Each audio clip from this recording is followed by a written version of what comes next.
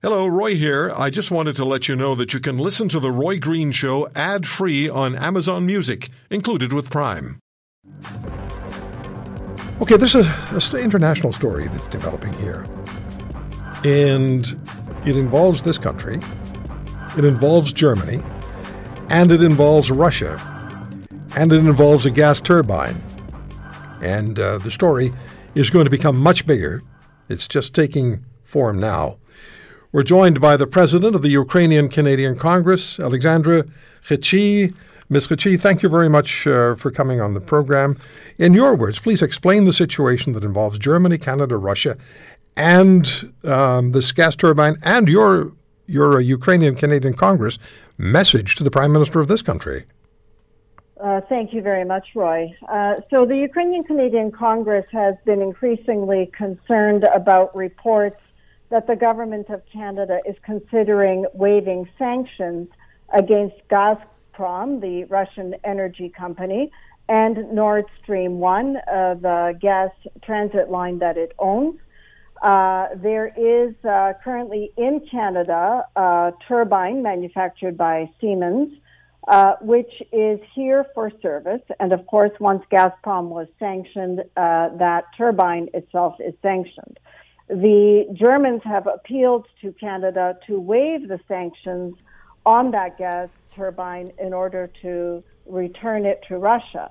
Russia has been blackmailing, in effect, Germany by threatening to cut off gas supplies. At first, they suggested that there were technical reasons that the gas line couldn't maintain proper flow without that turbine, but it is now common ground that this is a deliberate ploy by Russia to really exploit the weak link in the Western coalition because of Germany's excessive reliance on Russian gas. So the concern for the Ukrainian-Canadian Congress, and for me as a Canadian, is that our government is considering waiving the very sanctions that were imposed to hobble the Russian war machine by releasing this turbine, which just allows the Russian gas to keep flowing and flowing. So the understanding as well, at least the rumor is, that I've been reading and hearing, is that Mr. Trudeau has, and it's a rumor at this point, that Mr. Trudeau has in fact made up his mind and he will release this gas turbine from sanctions, from sanction control. Is that what you're hearing as well? Well, that's what we're hearing from media reports, of course, from unidentified sources, but that's why we want to be out ahead of the story, and thank you for hosting us, Roy, in order to make Canadians aware that this is what the government is planning, and we are fairly certain that the Canadian public will be outraged by this decision should it be taken. When we watch and when we see what the Russians are doing in Ukraine, the war crimes that are being committed on a daily basis, there's no excuse, there's no rational, acceptable reason for the release of this turbine to, and if the story is it's being released to Germany, in fact it's being released to Russia, and it doesn't take the rocket scientist we talk about all the time. It doesn't take a rocket scientist to understand what Mr. Putin's doing. He's trying to find a weak link in the sanctions, exploit that weak link, maybe with cooperation from, these are my words, cooperation from Germany, which has a significant dependence on Russia. And once he finds a weak link, the next dominoes may not be so difficult to drop. So this is critically important, isn't it? It is, and this is the slippery slope that we all worry about. And this is not the first time that Russia has tested Western resolve since the invasion began in February. In April, Russia demanded that EU countries that were buying gas from Russia pay in Russian rubles, and this was considered by many countries in the EU to be a violation of the very sanctions that we're talking about. And of course, brave countries like Poland, Bulgaria, and Finland refused to do so. Their gas supply was cut off, and they took it on the nose, and they sought other alternatives. Unlike Germany, which is responding to the pressure of big business in Germany to resume the relationship with Russia. And of course, that has been a policy that Germany has been pursuing for 5 decades.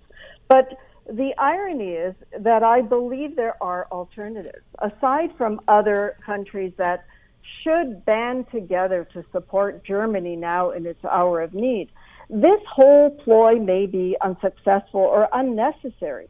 It's our information, and I would ask the Canadian government for their response on this, is that in the coming weeks, and certainly before the winter, Russian storage facilities will be full to the maximum. At that point, the Russians will have 4 options. They can burn the surplus, they can drink it, they can stop production, and of course that would require months and months of preparation to restart it, or they can resume the gas flow and sell the gas to the EU as they have been doing for the last couple of years.